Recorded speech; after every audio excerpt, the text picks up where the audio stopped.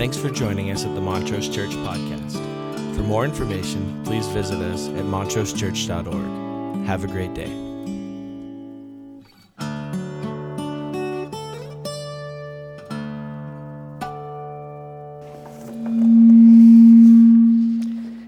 Well, we got that out of the way. How we doing? The feedback, not the song. The song was beautiful. Thank you. So we're continuing to think about this series about saying grace, and I suppose if you're keeping up, you know that means that we are right up against Thanksgiving now. And if I did a little survey and I said, how's that thankfulness happening in you? As we thought, a couple weeks ago about the reality that attitude and what we see, we say. So we have to choose to see some things differently. And I challenge you to make a list of names, people that maybe we see with judgment or gossip. Instead, we're going to see them with eyes of restoration. We're going to see folks who are heavy burdened, and we're going to come beside them and help. It's not hard to make the list. It's where the ouches are. It's where we feel that, they make me so mad. We see what we say. And so to try to see through different eyes, we're invited, as Paul has constructed the letter, responding to some needs, some things that are going on in the church at Galatia, and then inviting them and saying, here's all the theological constructs of why I am arguing the way I am arguing about these issues. And now, chapter 6, here are the things we are going to do differently. Here's how we're going to respond to all of this. And then last week we talked about the fact that we need to be pursuing maturity because our brains, our thoughts are wild, and if we don't train them, they'll run away. And that we are responsible to begin in a diligent way to have some kind of self-assessment, to have a healthy self-image, not too much and not too little, not compare ourselves to others. And so we're entering into this season with practicing some, attitude things and some diligence things. And today we're going to talk about generosity. I don't know about you, but I reflect on the fact that in the past, there was this process by which people came to town and they had, an elixir that would cure whatever is wrong with you. Remember that? You probably saw it on a movie somewhere, maybe. I'm not saying any of you lived during that time. I'm just saying. They called them snake oil salesmen. They came and for $1, you just took whatever it was, you drank it, and it made you better. It fixed whatever was wrong with you. Snake oil. It may surprise you to know this, but Coca-Cola was developed by a pharmacist as an elixir for life. It was developed as a cure-all. And it actually worked, because originally it contained cocaine. And when you drank it, you felt better. You had to drink it every day, but developed by a pharmacist as an elixir for life. I'm so glad we don't really fall for that stuff anymore. We don't do crazy stuff and buy crazy supplements and eat weeds like kale. I'm just saying, we not only eat it, we make it popular. It's popular because it's going to fix something that's messed up in us. And why are we like that? Why are we vulnerable? Why were people back then vulnerable? Why are we vulnerable now? Because we hurt, and we want to stop hurting. And if you tell me you've got something that will help me stop hurting, you have my attention. And maybe it's way out there.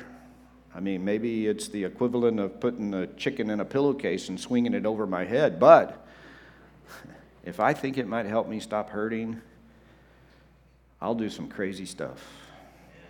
Because I don't want to hurt. And then we come to the gospel of Jesus Christ, in which he looks at us and he says, "Come to me, all you who are weary and heavy burdened, and I will give you rest. Take my yoke upon you and learn from me, for I am meek and lowly in heart. And you will find rest unto your soul, because my yoke is easy and my burden is light. But I'm not sure we fully believe that he can give us what will help us not be weary. When we are living in this postmodern culture, when we're living in this reality of what's happening around us, and I hear, well, folks have just, they've become sophisticated beyond wisdom, and now Christianity is no longer a thing because people, I don't know that it's a cultural movement that's happening that way. I don't know. Here's what I think. I think sometimes the people who claim Christianity as being the thing that helps them not hurt are still hurting acutely and not finding rest unto their soul. And so, what is it that helps us engage? What is it that helps us live in that space? Well, one of those things is generosity. Now, at the beginning here, I just want to say to you, there is not going to be an offering at the end of this sermon. So you can just take a deep breath. There will not be an ask at the end of this conversation. Everybody okay? This is about the health of our souls and what goes on in there. Let's talk for a minute about what generosity is and what it looks like. These are a couple of, just secular definitions of generosity. I think it's important to say that because this could sound very spiritual, but it's not. Generosity, in fact, this is very psychological. Generosity has not long been viewed as a normal trait of ordinary or of all people, but rather one expected to be practiced by those of higher quality or greater goodness. Generosity, unlike, say, truth-telling and not stealing, is more like an ideal toward which the best may aspire and achieve rather than a democratic obligation that's the duty of all to practice. Generosity may thus, on the positive side, properly call any given person to a higher standard, yet simultaneously and more problematically, this two-tier understanding may have the effect of excusing the majority from practicing generosity because of their more ordinarily perceived status. Isn't that interesting? How many of us in this room right now would go, yeah, I am constantly praying to God to help me be more generous? Because most of us are like, no. In fact, the etymology of the word is that generosity originally was only attached to royalty. It was only the kings and queens and princes and lords that were supposed to be generous because they were the only ones that had the means to be generous. And because of that etymology, we still think like that. Even though we don't apply it that way anymore, and we don't have kings and queens and princes, at least not in this country, we still sort of think, well, it's only a certain elite group of people who could practice generosity. But that's not a very good biblical view of generosity. In fact, we are to live generously. We are to be people who reflect a generous spirit. There's supposed to be something in us that practices a generosity. And I think there's several little stories in the New Testament that give us some insight. Before I read that, I just want to share with you a couple of things from Wiki University. And again, I just think it's so important. So for our purposes, we use the word generosity to refer to the virtue of giving good things to others freely and abundantly. I'll slow down and say that again. Generosity refers to the virtue of giving good things to others freely and abundantly. Wiki University offers this insight. It's a virtue of being liberal in giving. Generosity is giving to another person something of yours as an act of free will without obligation. Generosity requires an awareness of your own freedom. I choose to give this gift. And the decision to make good use of that freedom, I choose to do good. Although you may think of generosity in monetary terms, often non-monetary gifts such as time, encouragement, hope, laughter, hospitality, service, and forgiveness may be the gifts of greatest value. See, I thought you would think that that was some spiritual guy talking in some commentary. Nah, it's just online. Aristotle describes generosity as the middle ground between wastefulness and stinginess.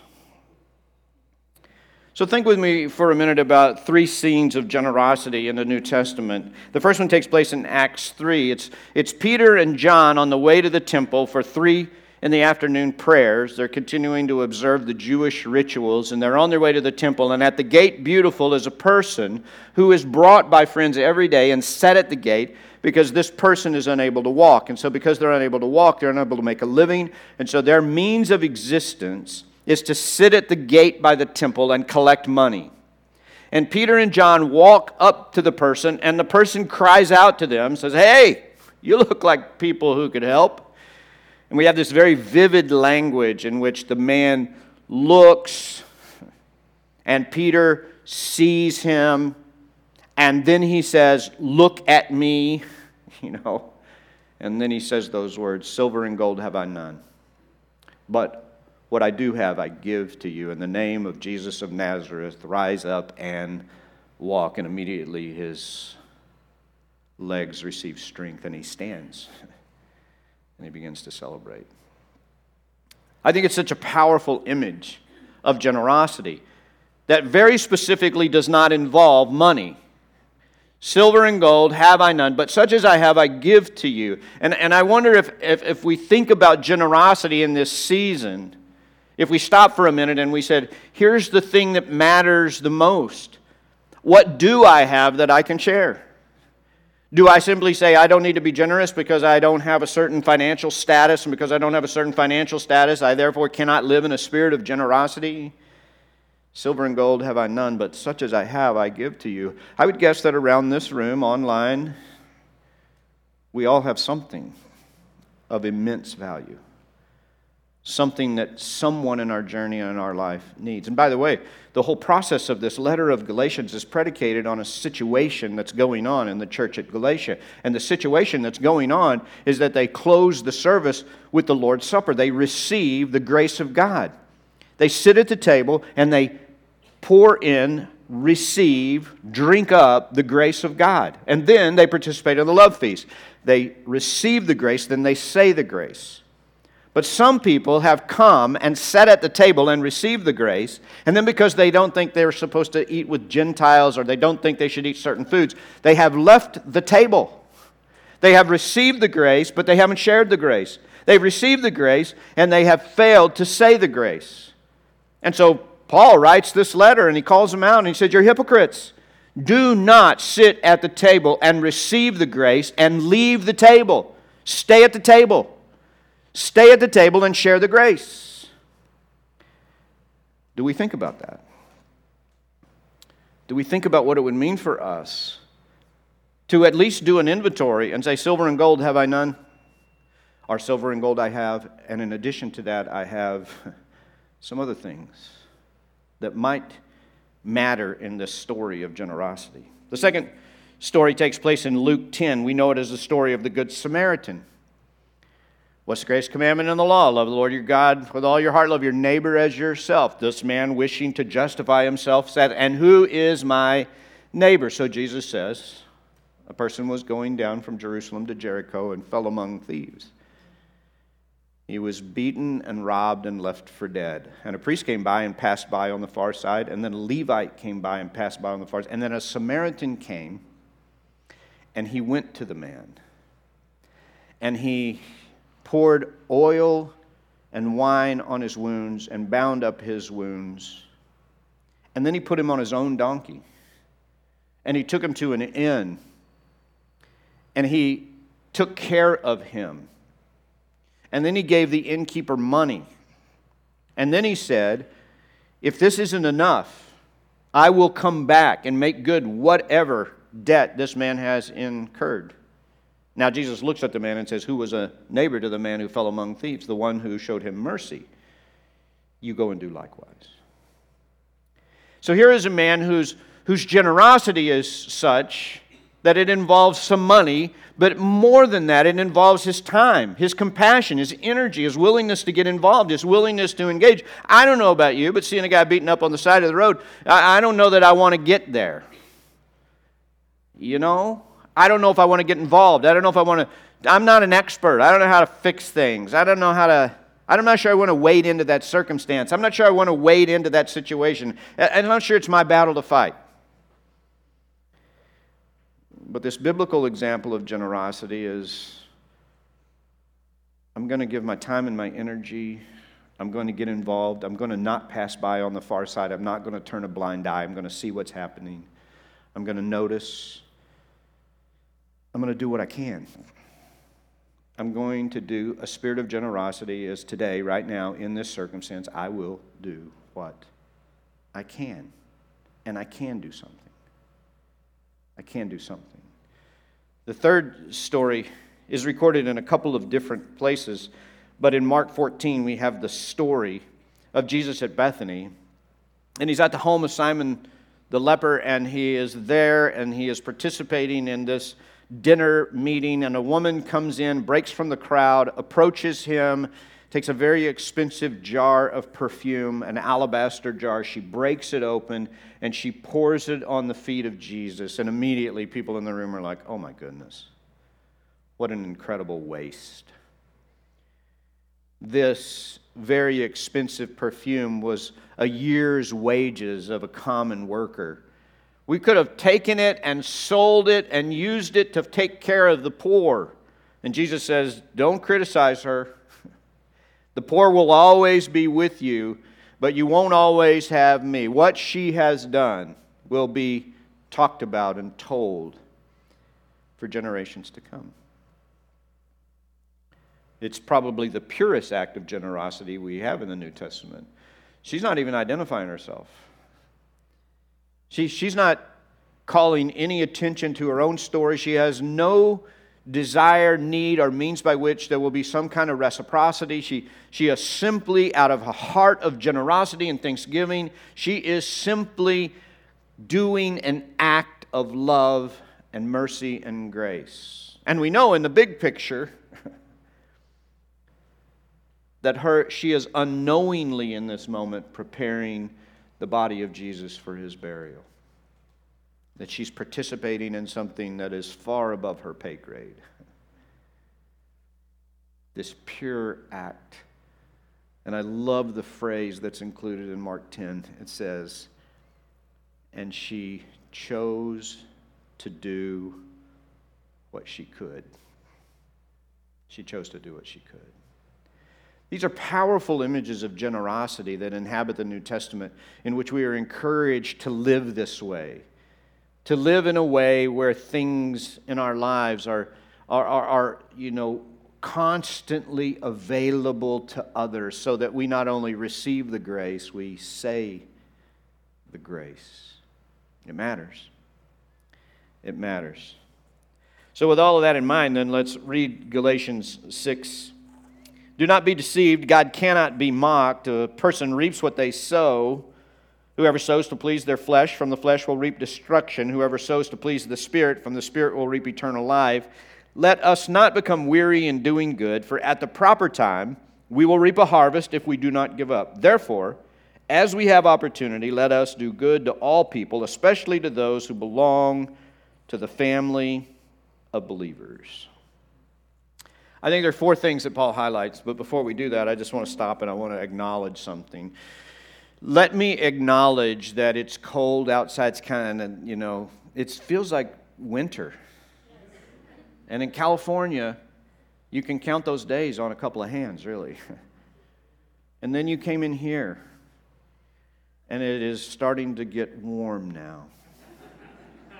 And I can feel, it's like a warm blanket settling over the crowd. This is what I'm seeing.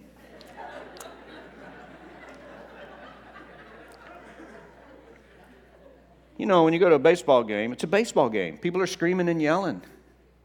And in the seventh inning, we have to stretch. Because why?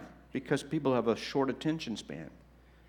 We're not going to stretch. That would be disturbing your nap. So instead, we're just taking a little break. Just letting you catch your breath. Maybe you need a little piece of candy or something. Just, And if today all you get out of it is rest, God bless you. Amen? Rest unto your soul. Starts with your body. And you may really need rest. That's okay. That's okay. When we think about the words that Paul is speaking and the response he's engaging in. He's inviting us.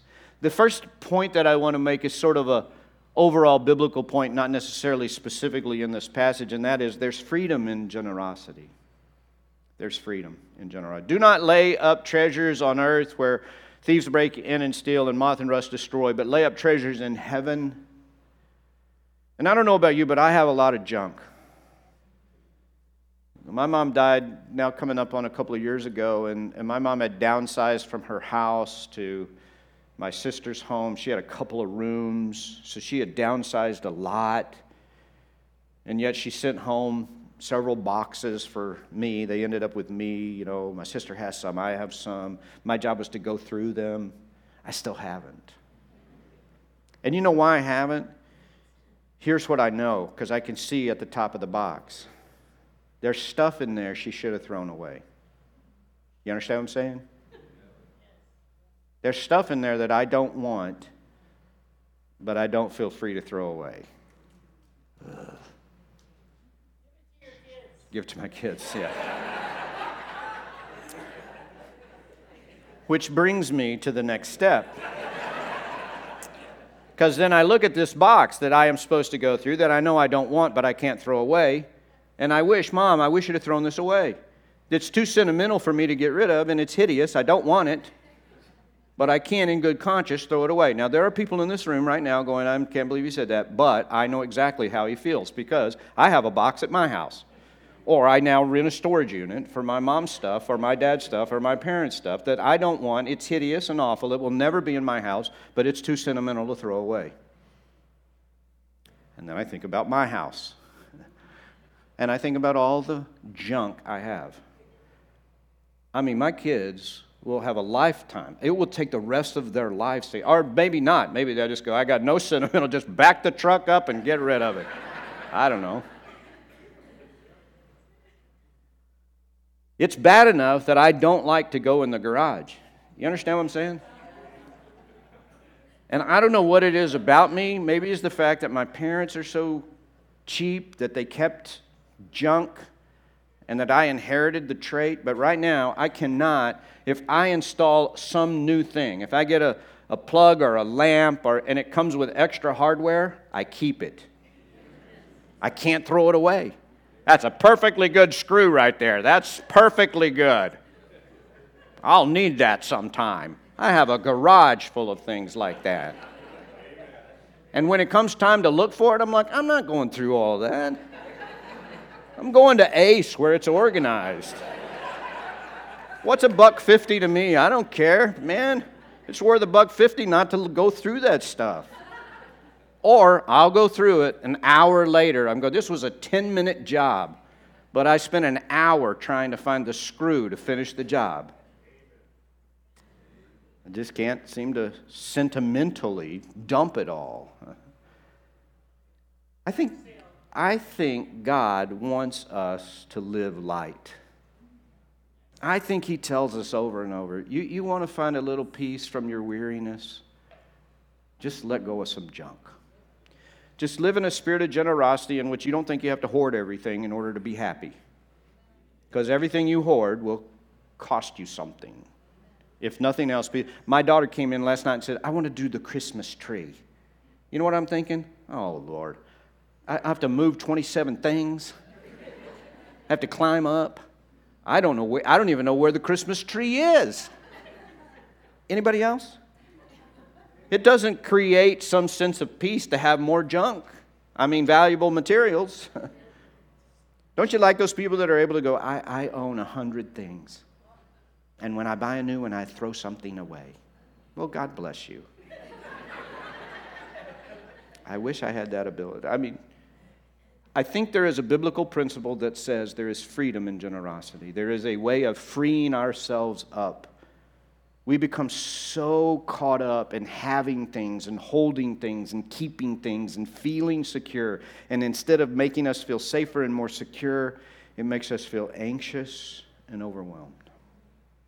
And I think there is a freedom in generosity. Number 2, there's a logic in generosity. Don't be deceived. God cannot be mocked. A person reaps what they sow. I wish this was one for one, don't you? I wish it was like whenever I did something good happened. Wouldn't that be awesome? Or if I did something bad, I would learn more quickly. It's the fact that I sow and I don't always reap in accordance with what I've sown. Sometimes I just sow a little and I get a lot. And sometimes I sow a lot and I get nothing. And because this pattern goes on, I start to go, well, I don't know if this... And I don't know how it works for you, but this is how it works for me. When I sow something and I don't reap anything, or I sow something and I don't reap what I've sown, then I get discouraged and I'm disappointed. And then I think, you know what I'm going to do? I'm going to quit sowing all that other stuff because I'm not sure about the return. I'm going to start sowing just for me. I'm just going to take care of me. I'm just going to turn it in here, and I'm going to, listen to that stuff that says, I got to love myself before I can love others. And while there's truth in that, sometimes we just get scared of not getting something back for our investment, and we would rather be selfish than disappointed. I'm not going to try. I'm not going to do that. They let me down. It didn't work out.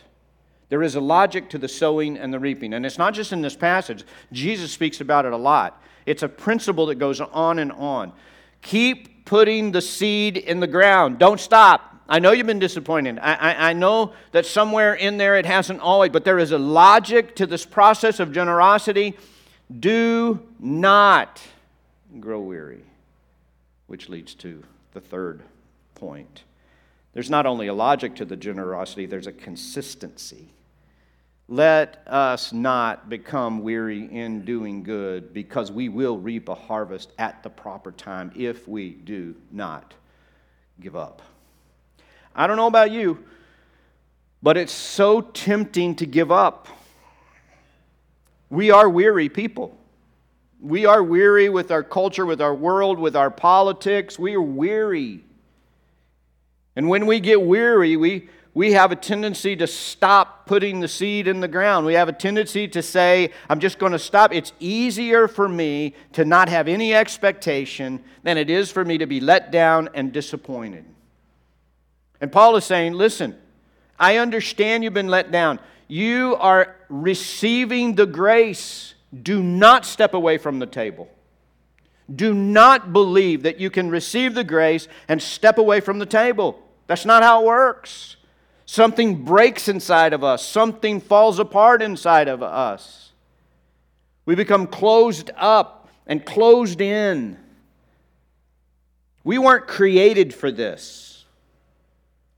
This is safer and it's easier. But of all the people on the face of this planet who ought to have their arms opened up, it ought to be us. Listen, this is a vulnerable position right here. This is a vulnerable space. It's hard to live this way. Especially when you've approached people and you've sown some seeds of this and they've punched you in the throat. You want to duck and cover. Amen? But Paul says, listen, there is a freedom in generosity. I don't know, you ever wonder what you're saving it all for? What are you holding on to it for? I mean, we're passing through pretty quickly. When you get to be my age, you have a bunch of people older than you going, well, you're still young. And then you have a bunch of people younger than you going, man, you are old as dirt. Usually your children. So you don't know if you're young or old. But at this age, you do know this. Man, it's fast. Wow, it's fast. And I'm having this feeling right now. I'm not going to take any of it with me. I stressed so long to get this, and I am not going to be able to. Who cares? I guess somebody else will enjoy it. I hope that I can live in a way that I leave it on the field every day. I lived it all out.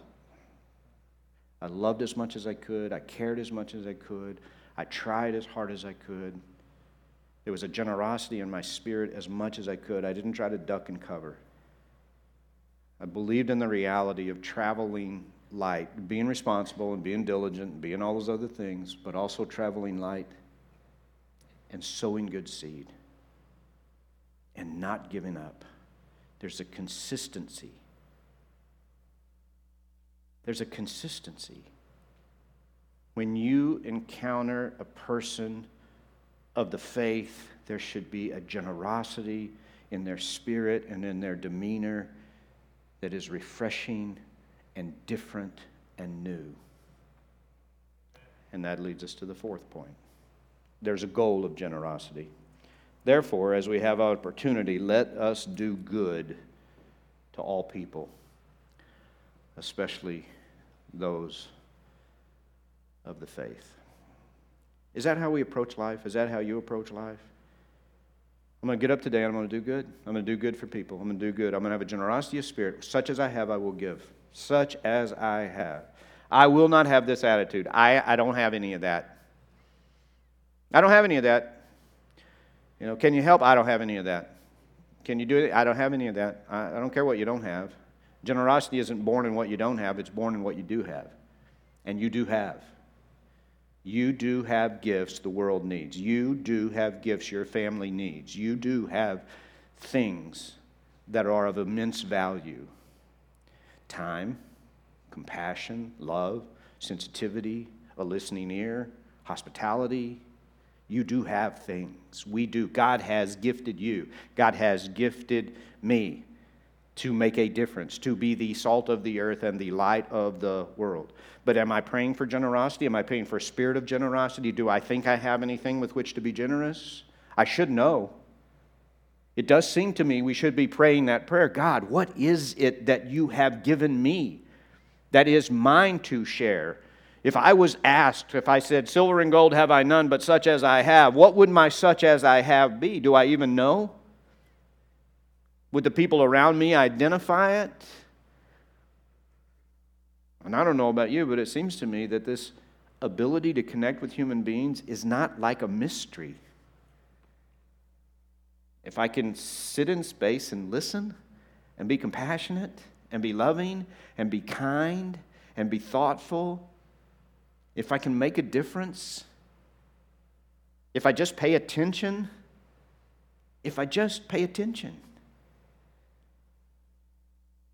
there is this ability to do good to people.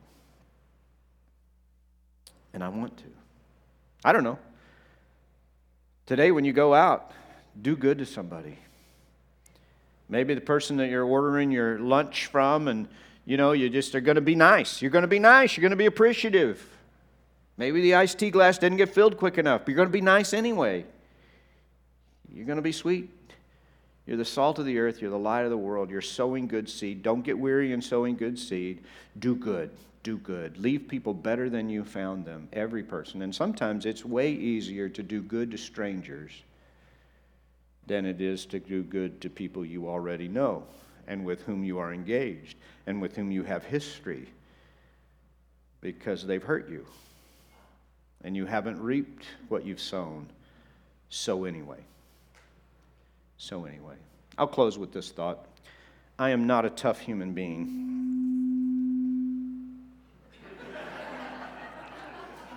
I always want to be sure everybody heard that. It's not just me, that I'm not just hearing things up here. It's like I'm having a stroke and you don't know it yet. I'm not a very tough human being. I have the ability. Have you ever imagined what it would have been like to live in a time when you woke up in the morning and you had to go chop wood and build a fire, and then you had to prepare food that you grew or raised and killed and butchered? Sorry for the sensitive in the group. I mean, do you ever think about how much effort you're willing to put in to eat a meal? It's becoming less and less, isn't it? I was at the store the other day. I was going to make something, then I needed some chicken with bones in it, because you can't really make soup and, Turns out that's a rare commodity now. because human beings can't be bothered. So there's boneless, skinless everything. And here's the crazy thing. Those are the overachievers that are actually buying raw food and making it in their home. You know? Sometimes at our house, it'd be like, what do you want to eat? I don't know. What do you want to eat? I don't know. What do you want to eat? I don't know. Well, we've got that stuff in the freezer. We can throw it in the microwave. Well, I can't be pushing buttons on the microwave. That'd be... Why don't we just go get something? All right. What do you want? I don't know. What do you want? Just two things. I know this. They need to have a drive-through because I can't park and walk. And they better take Apple Pay because I can't pull out my credit card and give it to them. I want to pay online with the app. I want them to carry the food to my car. I want them to put it in my mouth. You got to work with me here. I've got limited energy. Anybody else ever reflect on things like this? And I think we would all die. If we were forced to go back, we would get up in the morning and go chop wood, haul water, go to the well. I'm just dying. I'm just going to lay down and die. Just cover me up. I'm not going to eat anymore. I'm not very tough. But God calls us to be a people of great stamina when it comes to doing good. And we can get lulled by our culture into being so spiritually, emotionally, relationally lazy that we don't ever stop and pray for a deep sort of stamina to do good in the world. I'm not going to get weary. I'm not going to give up. I'm not going to stop. I'm not going to get worn out. I'm not going to be a fragile flower. I'm going to wake up in the morning and pray. I'm going to receive the grace, but I'm going to stay at the table. I'm not going to receive the grace and move off to the side and just use it for myself. I'm going to stay at the table, and I'm going to receive the grace, and I'm going to say the grace. And in it, as I see the grace, say the grace, receive it, share it, I believe I'll find in my heart a true spirit of thanksgiving. And I'll celebrate this holiday, not just as a holiday, but as a way of life. I'll receive the grace, and I'll say the grace. God, would you help us? In fact, as we sing these words, would you hear our response? I believe that you have something deeply to say to us. Such as we have, we give to you. Would you help each of us to put some work into defining the such as? What do we have that we can share? We focus so much on what we lack. Whether it's financial means, whether it's a spirit of thanksgiving, whether it's a spirit of joy, whether it's time and energy and space or compassion, we all have something to give. You've created this. You've put it in us. Would you help us not only to discover what it is, but to generously share it, to pray for a spirit of generosity, a heart of generosity. And so we want to add it to the list. We're going to check our attitude. We're going to think about looking at people with restoration and support. We're going to do some work about maturity, thinking about diligence of our own thought patterns.